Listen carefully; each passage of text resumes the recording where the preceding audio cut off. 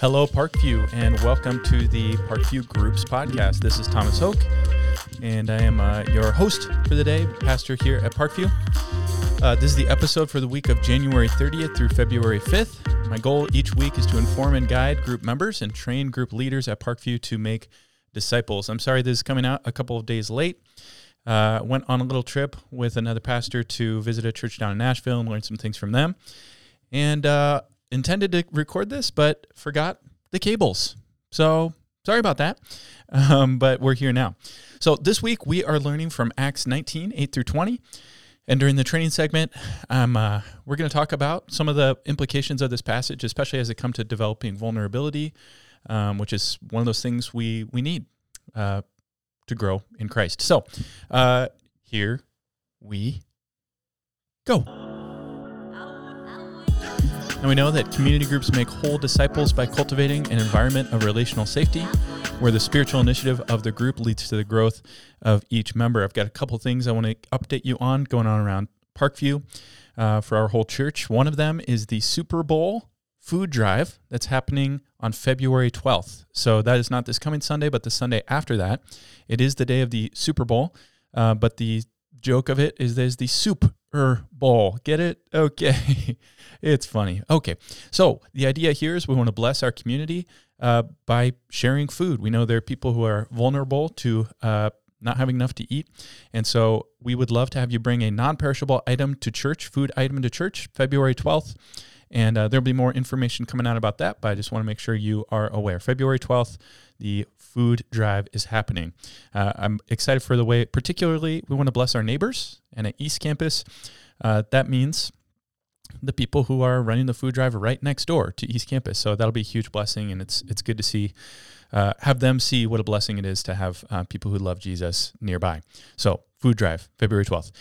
Second, this is not so much an announcement, but a reminder. I know I did this with the group leaders a while ago, but I want to put it out there to you group members too. And that is the Benevolence Fund at Parkview. So some of you know about this, but what it is a fund that exists at Parkview that is always well funded.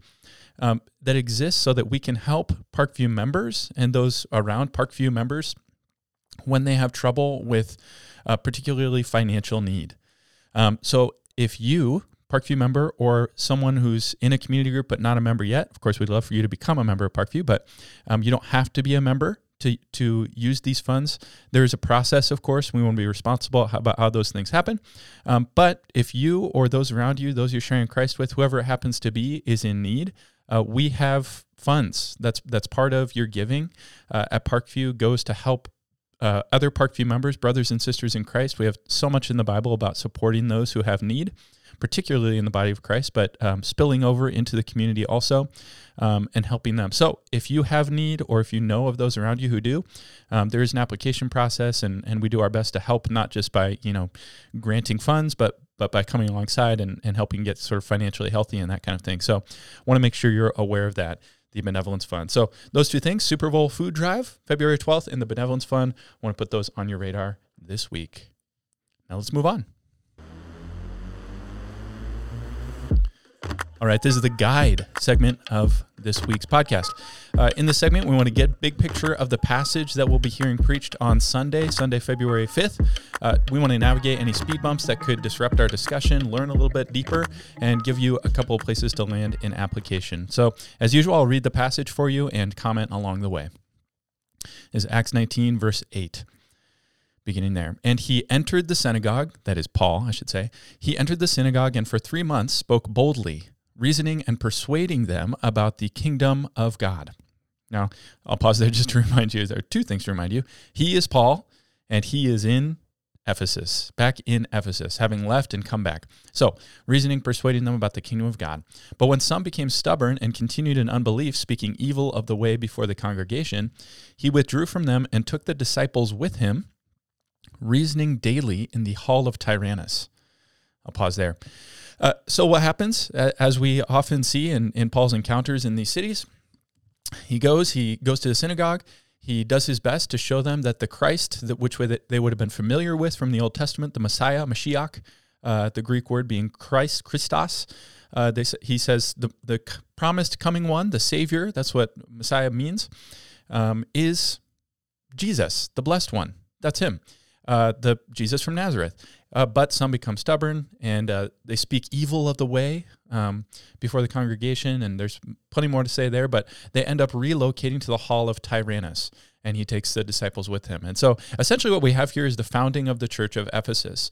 Paul, who's essentially the sort of senior planting pastor of the church of Ephesus, takes the disciples that he's made there in Ephesus and goes with them to the hall of Tyrannus.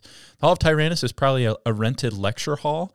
This was somewhat common in the ancient world, that there would be spaces where people needed to congregate, meet.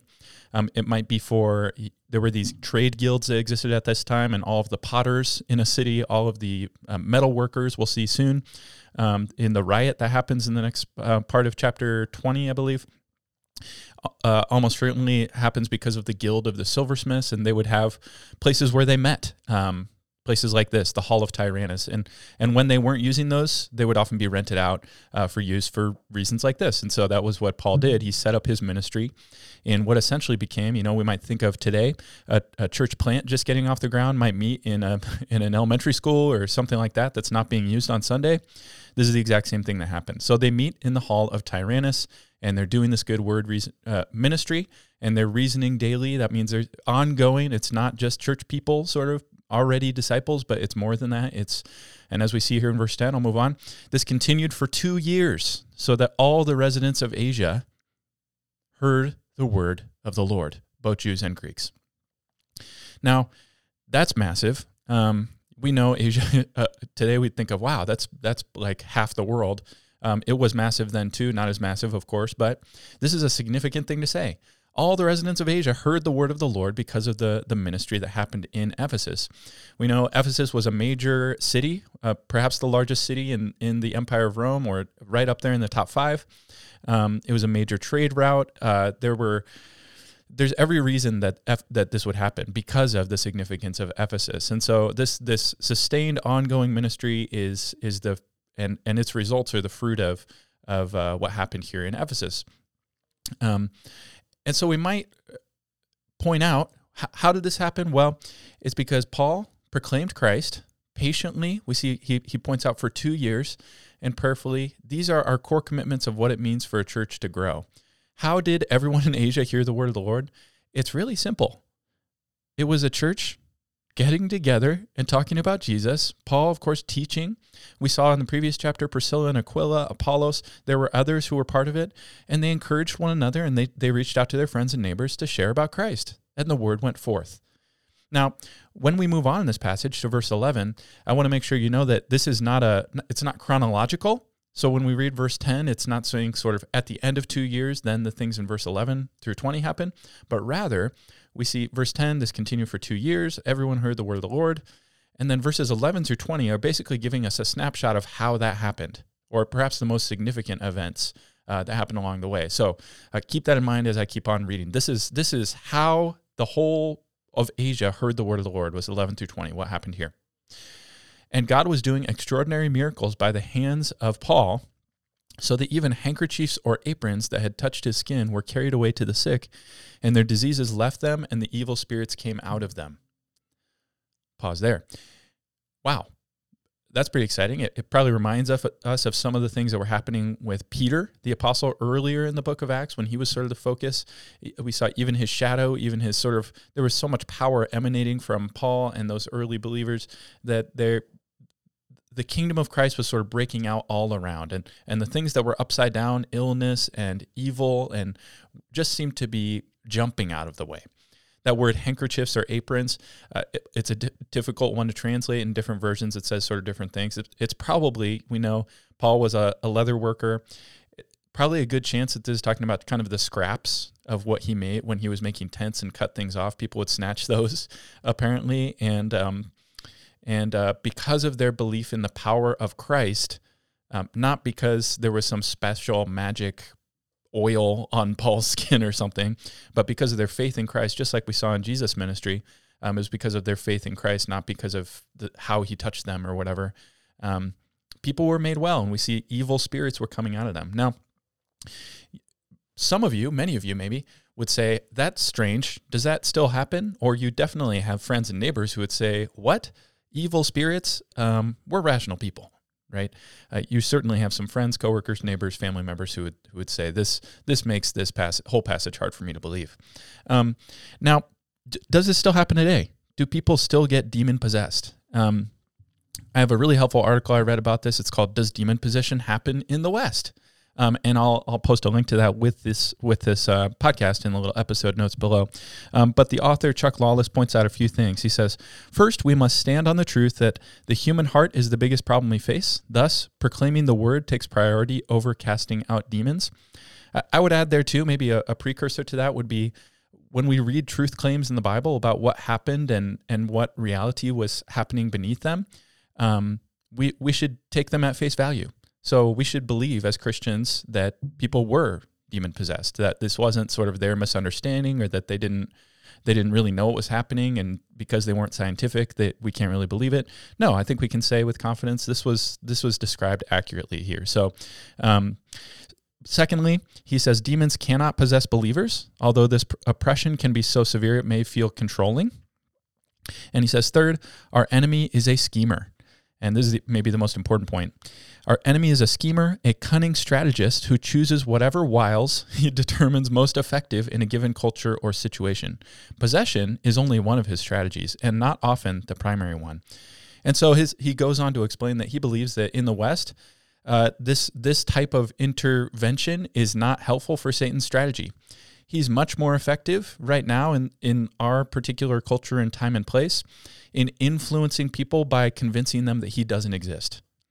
And so his way of working and operating to bring about his wicked conclusions and his wicked plans is not by directly invading people's personality and taking over them in the way that we see often described in the ancient world, and today in other parts of the world we do see it.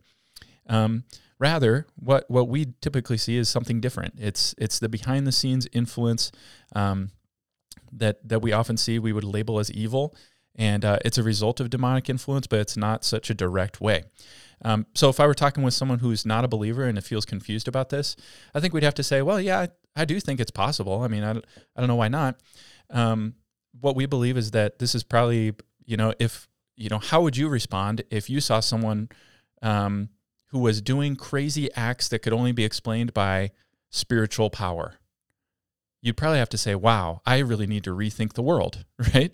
And so, we think that Satan wants to do everything he can to keep people from not believing in him, because it would probably make them think, wow, the way I'm living needs to be changed. No, I don't think Satan wants to do that. That's how I might explain it to someone. But anyway, I'll link to that article. I hope that's helpful as you guys discuss this, because I know it's a bit strange.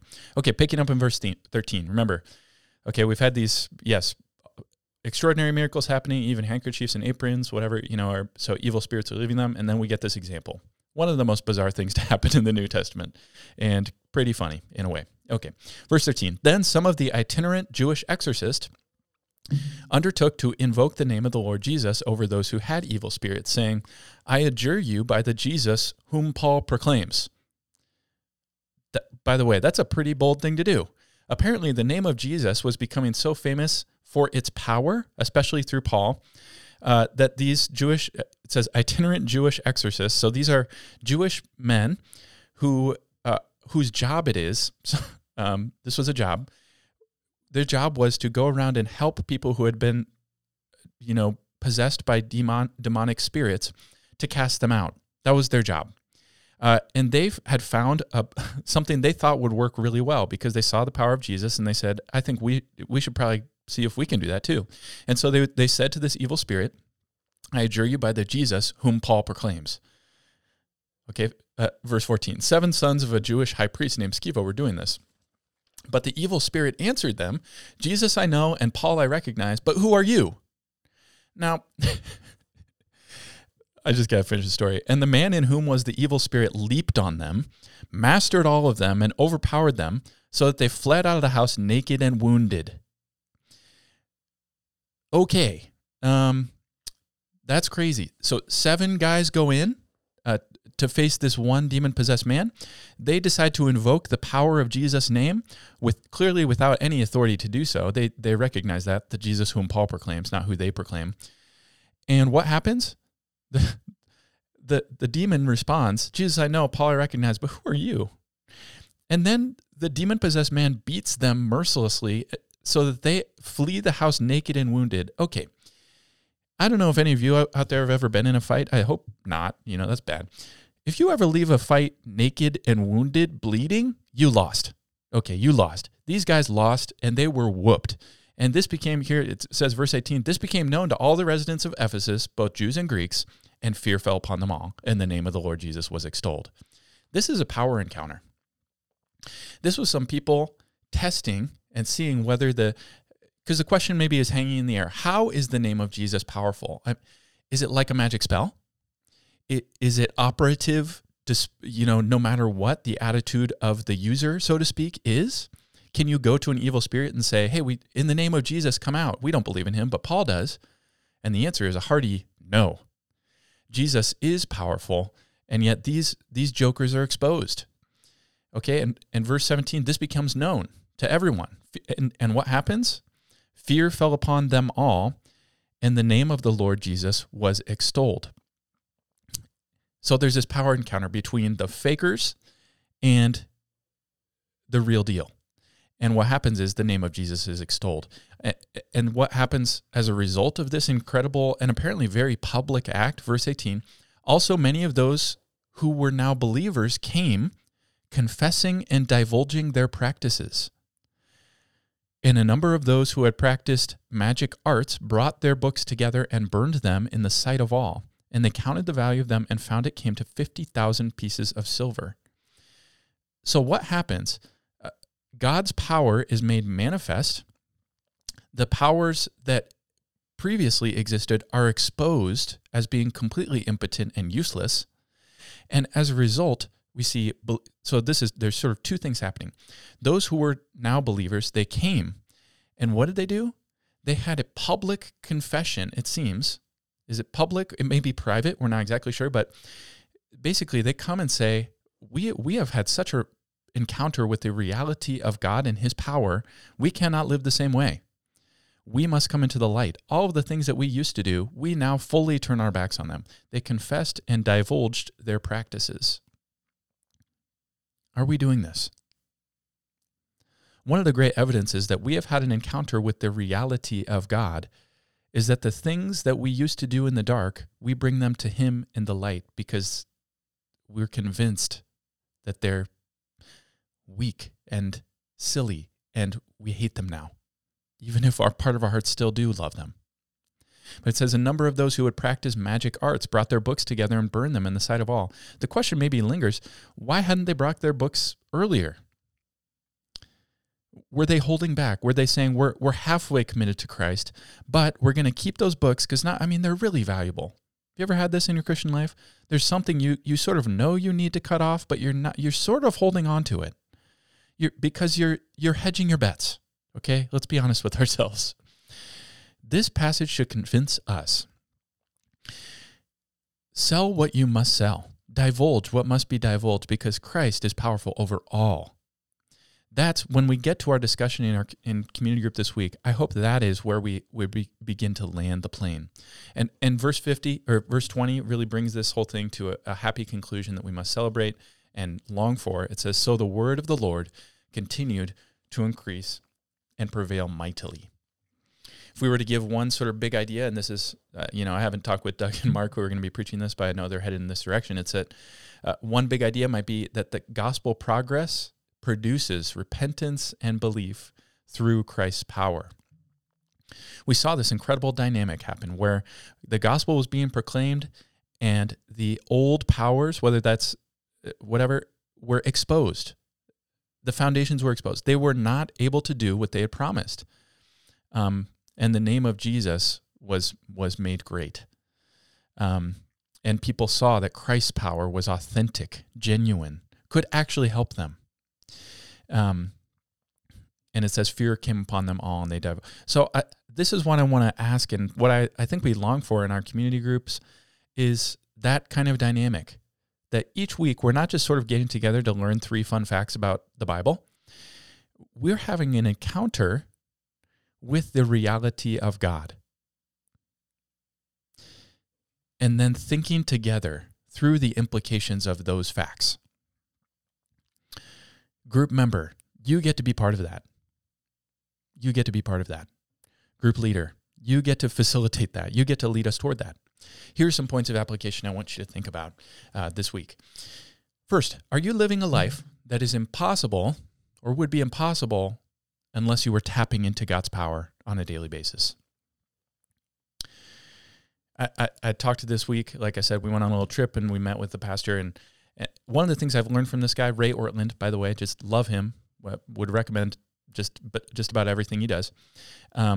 He talks about, and he doesn't put it this way, but the role of desperation in our discipleship.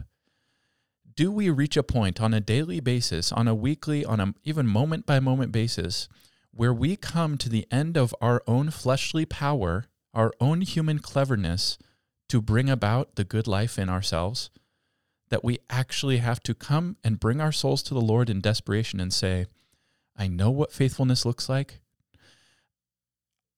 I need you. I need you to come through, Lord. Is it possible that all of our prayerlessness and our sort of ho-hum version of the Christian life is because we haven't seen the radical beauty and power of Jesus and come to him ready for him to just teach us? Are we desperate for him? This passage has to ask us that question. Are we like those Ephesian disciples who saw and heard that encounter where the powers that they had looked to before were unmasked and they realized they needed Christ and Christ became beautiful to them in a new way so that their lives had to change. They had to come to him desperate for him. Are we desperate for him and his power? Second, have you had an encounter with God recently that shook your world the way it shook Ephesus? And I think about those sort of categories. We saw how it shook the world socially and spiritually. They were coming forward and being radically vulnerable, radically honest, radically willing to share, to confess. It said their practices, right? Are we ready to do that? Leaders, we're going to talk in a minute about, are we creating a place where people feel safe doing that? Are we, and then economically, we saw how they counted up the value of those books. Are we holding nothing back, right? Do we see Christ as so lovely that all the other things around us are basically in black and white in comparison? Remember that song, Turn Your Eyes Upon Jesus. And my favorite line is, and the things of earth become strangely dim in the light of his glory and grace. Here's how you get there. You have to first say, no, I don't think that's where I'm at, and bring that to the Lord. So let's do that, and let's do it together. Lastly, we saw confession. Confession is a fruit of an encounter with Christ's power. And if we really are committed to growing in our community groups, we've got to have that. We've got to have that. It can't be, like I said, sort of, let's learn 3 nice facts about Acts 19 this week. Wow, this was nice. I learned this. But have we come into an encounter with Jesus that requires something of us, and that our souls would be transformed in conversation with one another as we share those things? So that's where I want to leave us with that passage. Thank you for listening. I hope it's been helpful. I hope it's been building you up. I hope that you come to group this week ready to share, ready to learn, ready to grow, ready to encourage one another in Christ. Remember Priscilla and Aquila? I want to keep coming back to them and just point out their sort of word ministry. They didn't have a special office. They didn't have any formal authority to encourage and change Apollos and encourage him and disciple him. That's you, many of you. Do it this week. You can help others learn Christ in your group. Let's do it. So thanks for listening. And now I'm going to move on to the training segment. This is for group leaders. And if you want to tag along and listen and hear what we're talking about and probably be helpful for you, you don't need to. But let's move on. All right. Here we are, training segment. So, leaders, so good to be with you and speak to you. One quick thing I wanted to just mention, I shared the leader guide with you last Saturday. Was it last Saturday? Anyway, just wanted to check in, remind you that that's available. Would definitely encourage you to use that. And when I talk with you, I'll ask you how that's going or if it's been useful for you, but just a great tool for you to continue just being consistent and praying for and encouraging people in your group as they grow. Also, if you haven't set up time to meet with me, the openings are kind of dwindling. So especially if you have limited availability, you should go in there and sign up for our one-on-one time. So make sure you get those two little things. Just want to mention those first. But what I want to talk to you about is one thing we see that comes out in that passage we just read through, and that'll certainly be a future point of discussion, and that is how to foster a habit of confession. And this, I think this is, it's sort of right in there in the sweet spot where relational safety and spiritual initiative meet in your group. So that's the question. How do I foster a habit of confession or an atmosphere of vulnerability? It's probably important to say, I think especially as I talk with younger people, and probably it'd be my age and maybe a little younger on the way down, that it's important to point out a difference between vulnerability and honesty. I think for younger people, authenticity is sort of a virtue in itself. And so just saying the truth about what you're doing and how it's going, I think can come easier, but sometimes it can come at the expense of vulnerability. And the difference there is that honesty is saying, I haven't read my Bible in 3 months, or I viewed pornography yesterday, or whatever it happens to be. Someone don't clip that out, by the way, and publish that, but something like that, confession, but without the sort of recognition that that's an issue, that's a problem. And so vulnerability is where you're sharing with the sense that this is not how it should be, and you're making yourself vulnerable. You're saying you're sharing something that you actually know is a deficiency. So there's a bit of a difference there. Vulnerability, honesty, disclosure, confession. So here are maybe a few questions I want you to think through as we think about how to do that. Now, of course, one question has to be, is there a space? I mean, a format. I mean, a time in your group meeting or outside of your group meeting, could be, I don't know, where there's a place where that can happen. Generally, I think this probably often happens best in single gender settings. So if there's nothing like that in your group, it may be hard to foster this. It's not impossible. And I think there can be some really wonderful things that come when this happens in a mixed gender setting. But is there a space where that can happen? Apart from we're eating dinner, it would be weird for me to just suddenly say, let's all share how we're doing with this. Could be during the Bible discussion time, sermon discussion time. For our group, and I think for many, I would dare say most groups, it's been very helpful to have a separate time where you're dedicated to sharing and praying for one another in the particular ways that, we would get to a certain point in our group discussion, and I'll talk about this in a second, where we're ready to sort of drill down deep into and I think I've been putting this as the final question of group discussion lately, which is, what do I sense the Lord wants me to do to respond faithfully to this? Sort of what's my next step with this passage in particular? And that would be sort of our point to transition to either men's time together, women's time together, both, however that works. For us with our kids' situation, we sort of trade off. Women get some time, uninterrupted time 1 week, and then we trade, and the next week it's the men. But is there a spot for that? I think that's got to be a good question to ask. But then at the level of sort of the relational dynamics of your group, here's some things you might think about. One thing would be, how do you respond to confessions that do happen now, even little tiny ones? People often will sort of test the water and this is not just in Christian settings, but in other settings, even in just sort of personal one-on-one settings, to see, if I'm a little bit vulnerable here, what's going to happen? If I say, I didn't do that, or I kind of struggle with that, that's often people's way of kind of putting it out there, consciously or not, and seeing, am I going to get my head bitten off? Or will I be received with mercy and encouragement and confirmation? Even if it's not a permissiveness, but we're with you in that. One thing you can do to develop foster a habit of confession, an environment of vulnerability, is that when people do that, even the smallest things, that you make it clear that you treasure that as a group leader. That you say, Laura, thank you. I'm so glad you shared that. There's no way you're the only one who's feeling that way.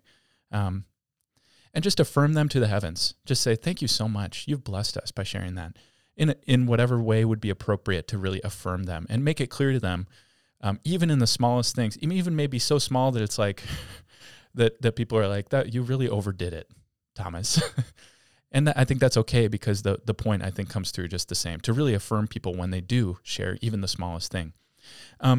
Secondly, you've got to make sure people know that weakness in the Christian life, failing, is not a roadblock, not a deficiency necessarily in the Christian life. We know that on this side of glory and eternity with Christ in heaven, we will always have present indwelling sin, what theologians call indwelling sin, things that still reside in us, still are messing with us. And so we shouldn't be surprised. And that's another thing. Do people sense that you're not surprised when they're weak? If your eyes get wide, if you gasp, and obviously that's kind of a silly over exaggerated kind of picture of that, but there's lots of ways that we show that we're surprised that someone's a sinner without even saying anything in the way that we respond. So there are many ways that you can demonstrate to people, and often this can come in little sound bites that you sprinkle into the conversation of your group or into the conversation of your Bible discussion time. Where instead of saying, how are you struggling with this, you begin by saying, now, this passage is so lofty, and what it calls us to is so hard. It'd be no wonder that each of us would find at least one place where we're not measuring up and where we need to grow. And you start it that way, by assuming that each of us around the room needs to grow in this area, rather than saying, now, does anyone want to out themselves as the only one in the room who's dealing with this? And in that way, you communicate to them that weakness is not a deficiency, but actually an opportunity to grow. And it's only, just like I mentioned in the guide segment today, that it's actually desperation for Christ and his power is a marker and a significant symptom of growth. So it's nothing to be afraid of. In fact, it's something to be embraced. And when responded to appropriately, it's exactly how God works in our lives. So do people know that weakness is not a deficiency, but an avenue for growth? And how do you respond to even small confessions? That's two ways that we can make people feel safe to confess. Now, secondly, do people know that confession is healthy and expected? Okay, I know this sounds very similar, but here's one thing. Do you lead discussion in a way that leads to confession and next steps?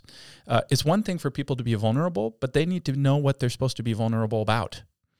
And there's a way that we can lead Bible discussion that basically keeps it at the level of sanitized facts and interesting observations and historical data and yada, yada, yada, without actually immersing each of our souls into the expectations that are drawn out, the glories of Christ, why we should long to obey this passage, and so forth, and eventually landing on application to the heart of the believer.